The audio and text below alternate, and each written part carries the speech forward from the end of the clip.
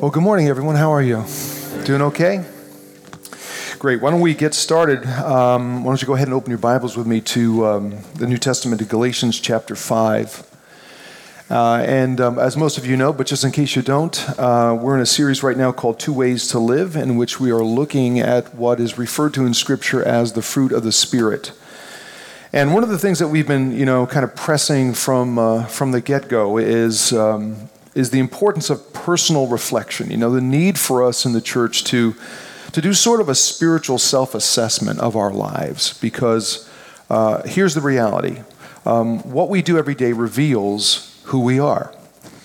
Jesus put it this way. He said, "No good tree bears bad fruit, nor does a bad tree bear good fruit. Each tree is recognized by its own fruit." And as we've seen a little later on in the New Testament, the Apostle Paul picks up on Jesus' teaching, and he writes Christians in the church explaining how when we experience the grace of God in our lives through faith in Jesus, the Spirit of God comes into our lives in a real way and begins to transform us, taking us from where we're not just gratifying the desires of our sinful nature, but he's moving us toward a very different type of existence. How do we know if that transition is taking place? Paul says there's tangible evidence. He says, he writes, the acts of the sinful nature are obvious: sexual immorality, impurity and debauchery, idolatry and witchcraft, hatred, discord, jealousy, fits of rage, selfish ambition, dissensions, factions and envy, drunkenness, orgies, and the like. And all of these things, that Paul lists here, are things that we sense are wrong, they're hurtful, they're unhealthy. By contrast, Paul says the fruit of the Spirit is love, joy, peace, patience, kindness, goodness, faithfulness, gentleness, and self-control. And there's something down deep in our humanness that tells us, yes, man, those things are right, those things are healthy, those things are beneficial. This list describes the kind of men and women we're meant to be. Both Christians and non-Christians alike agree. Not only do we admire these virtues, we desire them in ourselves, and we desire them in others. And yet, if left to our own sin nature, the first list will dominate our lives. And really, the only way to live out the second is by the grace and power of God's Spirit. Keep in mind that we don't try to change our attitudes and behaviors to become Christians. No, our attitudes and behaviors change because we are Christians. Faith in Jesus changes things. God's grace changes things. The Spirit of God changes things. He changes us from the inside out. And just like Jesus, Paul describes these changes by using fruit as a metaphor, fruit representing that which grows above ground. That's something everybody can see. In fact, when Paul uses the term for fruit, he uses it in the plural, signifying that all these attending virtues are produced by the Spirit's presence and power in our lives. It's not just one or two of them. All of these are growing and manifesting themselves in increasing degrees. And so far in our study, we've talked about love, we talked about joy, we talked about peace, and this morning I want to talk a little bit about how the fruit of the Spirit is patience. Patience. When you hear that word, what do you think? What do you think of? For me, I immediately think of patience as being the ability to wait for something, which I'm not very good at. And frankly, given our culture's obsession with convenience, rapid technology, instant gratification, speed dating, texting, you name it, waiting really isn't something any of us like to do anymore, even to our own detriment. This past January, in an effort to figure out how to better deal with insanely impatient customers, that's their words, not mine, First Third Bank funded a national survey. In it, they found that 71% of Americans frequently exceed the speed limit to get to their destination faster, even when they know it's not safe. They also found that 96% of Americans are so impatient they knowingly consume hot food and beverages that burn their mouths. And of that group of people, 63% admitted to doing it a lot. And the people who were surveyed in Chicago said it's all about the deep dish pizza and the hot cheese and all of that. In a recent Huffington Post article entitled "The Age of American Impatience, Why It's a Dangerous Syndrome," author Tara Sonnenschein writes about rap rage. You guys know what that is? You ever hear of it? Rap rage? It's not about music. It's not about music. According to Sonnenschein, rap rage is the frustration people feel when they have to open shrink-wrapped packages. Yes, she writes, people actually report annoyance and anger with having to use their teeth or scissors or other devices to tear open packages. Consumers want things these days to be easy and fast.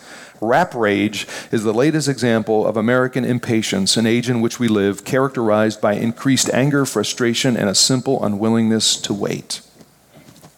So, here's the thing. I think if we're honest, most of us are going to admit that we struggle with this. We struggle with tolerating any degree of unexpected delay that interrupts our activities, our daily routines. In fact, here are a couple guys who face some annoying situations, and they kind of reflect my inability to wait patiently for things. Check this out. So here's the crazy thing. That happened to me this week. I was in a line at a coffee shop, and there was a little older lady in the front of the line asking a million questions about tea. And I could think of this as saying, lady, this is a coffee shop, no tea.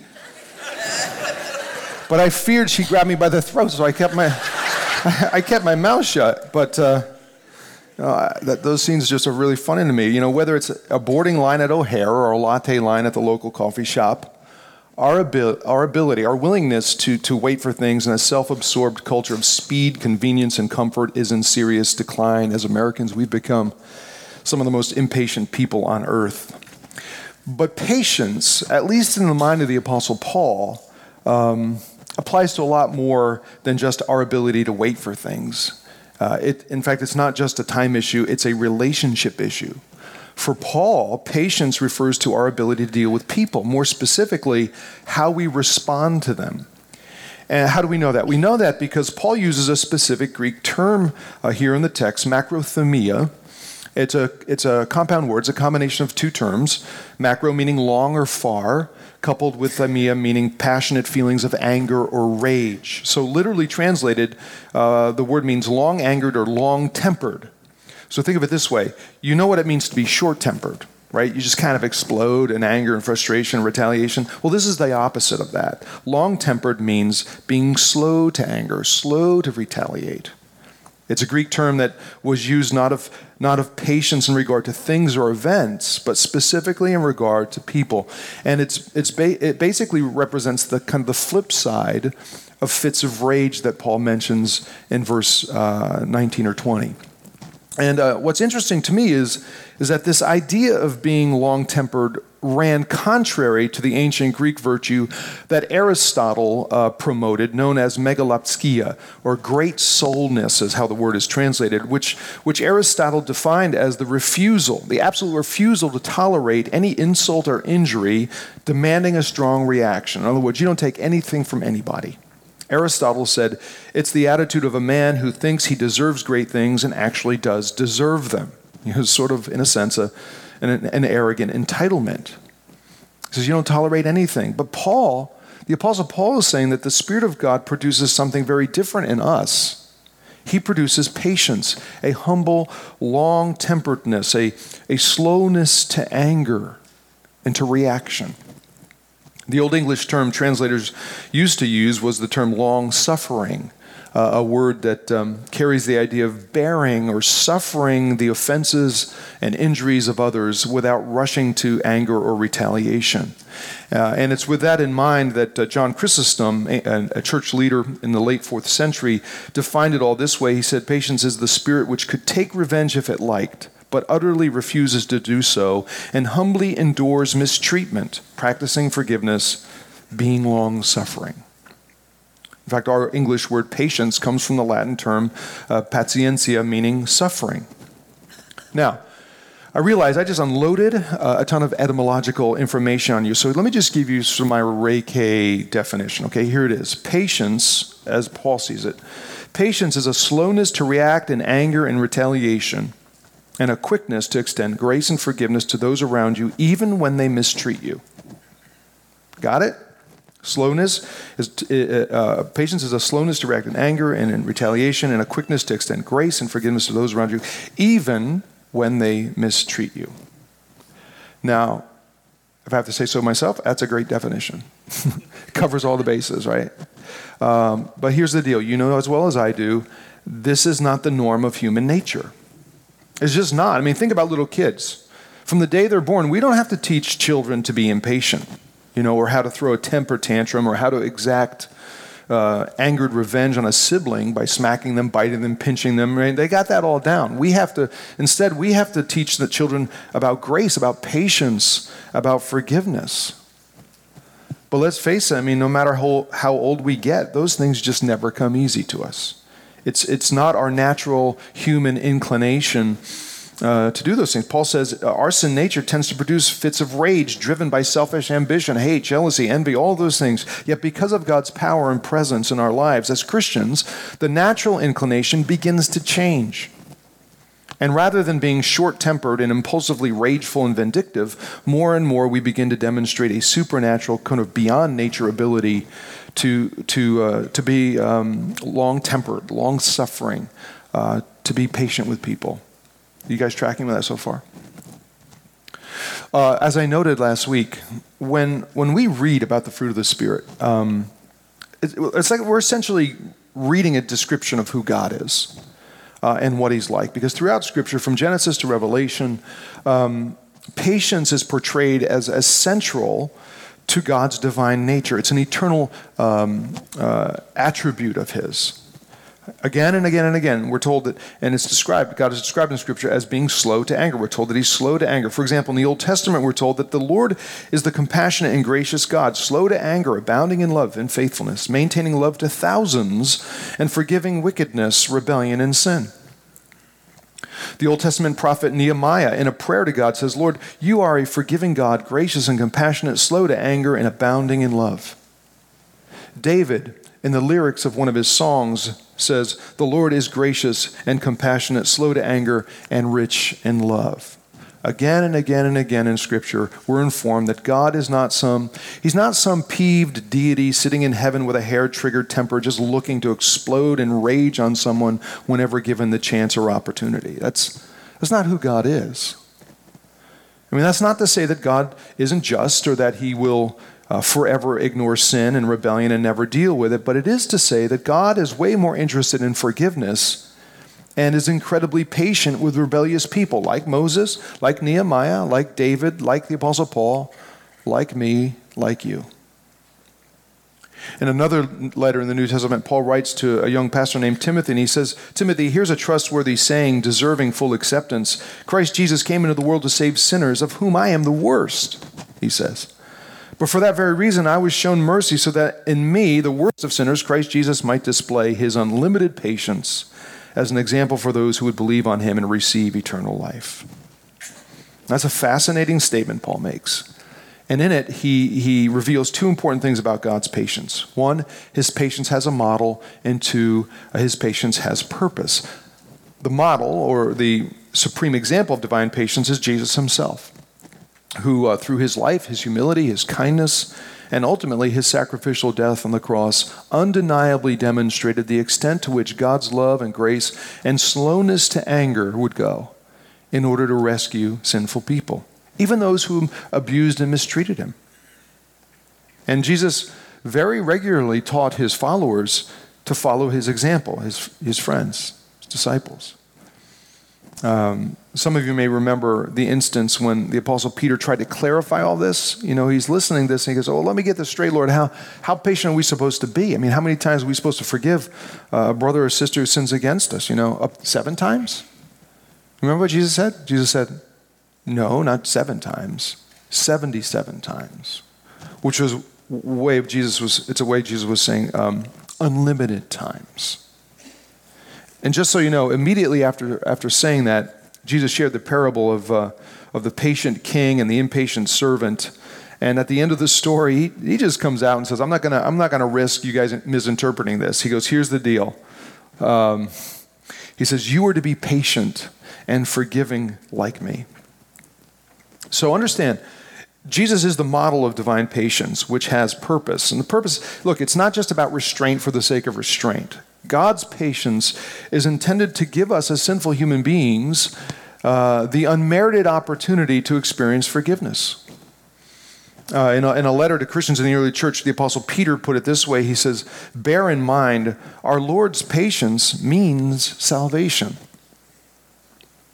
And that statement, by the way, came in the context of Peter responding to the question as to why Jesus hadn't returned as he had promised yet at that point. And Peter said, look, with the Lord, a day is like 1,000 years, and 1,000 years are like a day. In other words, God's not bound by time. He says, the Lord isn't slow in keeping his promise, as some understand slowness. He is patient with you, long-suffering, not wanting anyone to perish, but everyone to come to repentance, i.e., God's patience has a purpose, and it's to our benefit. Suffice it to say, God is gracious. He is long-tempered, long-suffering, slow to anger, incredibly patient with broken, messed up, sinful people. And so when we experience God's grace and patience through faith in Jesus, Paul says the Spirit of God comes and begins to produce in us this same long-tempered, long-suffering, slow to anger, slow to retaliate patience toward others, even those who mistreat us. What we have experienced, patience, God's grace, God's forgiveness, by the Spirit's power, we willingly and increasingly begin to demonstrate and extend to others. So how is that working out for you? I want you to think about just for a second here. Think about, in your relationships with family, with friends, co-workers, college roommates, church members, neighbors, coffee shop baristas, whoever you encounter, friend or foe, how patient, how long-tempered, slow to anger are you with them? Have you lost your cool recently? I mean, we all do, right? Once in a while. But overall, is that trend changing? Are you seen by the people around you as someone who is patient? You say, well, I'm not sure. Then ask someone. Ask someone you know. Ask someone you trust. Ask someone in your life group. Ask a friend. Ask your spouse. Ask somebody. Do you see me as a patient person? It's fascinating to me how, out of all the godly virtues that are listed by Paul here, how patience is the one we most readily dismiss. Do you know what I mean? I mean, we just come right out and say things like, I've lost my patience with that person. I have no patience for so-and-so. Really? Or we'll say, they hurt me, they offended me, they mistreated me. I'll never forgive them. Really? I tell you what, man, I'm glad God hasn't and doesn't say that about me. Because honestly, I feel like I test God's patience every single day in some way or another. And unless I'm way off, you probably do too. So here's my question. As Christians, how could we possibly be okay with denying others what we ourselves spiritually benefit from? How can that be okay?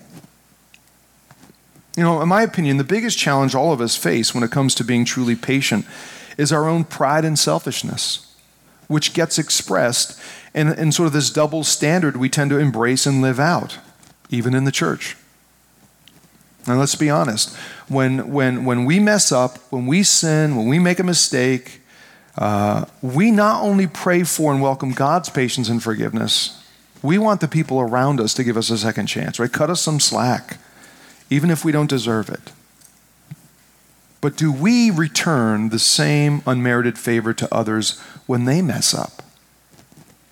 Do we readily extend grace? Do we forgive? Are we long-suffering? And if not, why? Why not? I mean, I'm going to just tell you, I'm just going to be gut level here with you. Over the last year or so, I have seen Christians be some of the most angry, vicious, vindictive, ungracious, and unforgiving people around. I don't even know what to do with that. I can't wrap my head around that. I mean, it just leaves me speechless. How can that be true? How can that be the case? Listen to me. Jesus said this. He said to his followers, he says, if you forgive other people when they sin against you, your heavenly Father will also forgive you. But if you do not forgive others their sins, your Father will not forgive your sins. That's an incredible statement. What did Jesus mean by that? I mean, was he saying we earn our forgiveness by forgiving? No, that's not what he was saying. Jesus' point was this: your willingness to be patient, long-suffering with, and readily being really willing to readily forgive others, your willingness to do that, even if they mistreat you, proves that you have experienced the forgiveness of God. Because seriously, I mean, how can we who benefit from the long-suffering, gracious forgiveness of God not extend the same to others? How can we not? Are we better than God? I've decided that, look, for many of us in the church, here's the title. If I ever write a book, here's the title. Grace, it's great for me. It's great as long as it's for me. Because that's sort of the way so many Christians live. Grace is wonderful as God pours it out on me, but don't expect me to be gracious to others. I don't know how that works. I mean, understand, Jesus taught and Paul affirms that when you experience the grace, the patience, the forgiveness of God, his Spirit will produce in you the same things toward others. It's the spiritual reality, this spiritual reality in mind that Paul wrote Christians living in the city of Colossae, a city in Asia Minor. He said, as God's chosen people, holy and dearly loved, clothe yourselves with compassion, kindness, humility, gentleness, and patience. And then he kind of fleshes it out. He says, bear with each other and forgive whatever grievances you may have against one another. Forgive as the Lord forgave you. To Jesus' followers living in the city of Ephesus, Paul writes, I urge you to live a life worthy of the calling you've received. Be completely humble and gentle. Be patient, bearing with one another in love. To those in the city of Thessalonica, he writes and says, love and live in peace. He says, be patient with everyone, not just some people. Be patient with everyone. Make sure nobody pays back wrong for wrong, but always be kind to each other and to everyone else. And then get this, when writing to the church about leadership, Paul gives this command to pastors. He says, preach the word, be prepared in season, out of season, correct, rebuke, and encourage with great patience and careful instruction. Here's my Ray K translation. I need to be patient with you, long-suffering with you, and likewise, you need to be patient, long-suffering with me. Even if and when we disagree. We're to be understanding, slow to react in anger, retaliation, quick to extend grace and forgiveness to one another. So how are we doing on that? Who are you being short-tempered with in your life? Who are you withholding grace and forgiveness from? Back when I decided to do a series on the fruit of the Spirit, I figured I would just handle each of these virtues separately. And I thought, hey, that's no problem. How hard could it be to explain love, joy, peace, patience? But I tell you what, it's not that easy, because part of the reason it's challenging is that all these virtues kind of overlap so much. You know what I mean? They're all sort of interconnected and interdependent. And so I've become increasingly convinced that you just really can't have one without the other. Think about it. In Paul's letter to the Corinthian church, there's a chapter that people often quote at weddings. It's called the love chapter, chapter 13, and people love to have it read at their weddings, and you've probably heard it, you're probably familiar with it. But just for the record, in that text, Paul wasn't writing about marriage. He wasn't writing about marriage. That wasn't a wedding poem. He was writing about relationships in the church. He was writing about the nature of genuine Christian community. And as he does, he offers these famous words. He says, love is patient, i.e. long-suffering, slow to anger, slow to retaliate, quick to forgive. Love is patient. Conversely, you could say patience, long-suffering, slow to anger, quick to forgive. Patience is love. Because essentially, you really can't have one without the other. And given that the reality of our sinful brokenness, the reality of our tendency to fail each other and disappoint one another and so forth, you know what patience does? Patience keeps us from reducing love to mere sentiment or some abstract ideal. Paul says, no way. Love is practical. Love means we demonstrate patience toward each other. In turn, patience proves we really do love one another. And God's Spirit produces both. The English poet, considered the greatest poet of the 20th century, W.H. Auden, once wrote, "Perhaps there's only one cardinal sin, impatience. Because of impatience, we are driven out of paradise. Because of impatience, we cannot return." Translation. I think Auden was saying that impatience is and always has been a sinful problem for human beings. It's in our nature. It's in our nature to be arrogant and selfish and entitled and vengeful and judgmental and merciless. And Auden would be right in saying it's impossible to go back to paradise. It's impossible to change if it were only up to us to do so. But it's not. It's not. Understand, because of the patience of Jesus, seen in his relationship with people and demonstrated in his long suffering through mistreatment, trial, abuse, and death, through him, we can find and experience grace and forgiveness. The good news for humanity is that our eternal rescue, our return to paradise, if you will, has absolutely nothing to do with our performance, but everything to do with the work of Jesus and the unmerited favor of God, who is incredibly patient, abounding in love, slow to anger, quick to forgive, wanting all of us to come to repentance. And here's the deal. When we experience God's grace and forgiveness through faith in Jesus, the Spirit of God comes and begins to transform and produce tangible, experiential, observable evidence of his power and presence in our lives and in our relationships and in our church. For the fruit of the Spirit is love, joy, peace, and patience. A slowness to react in anger and retaliation, and a quickness to extend grace and forgiveness to everyone around us, even to those who mistreat us. May we all be as patient with each other as God is patient with us. Let's pray together.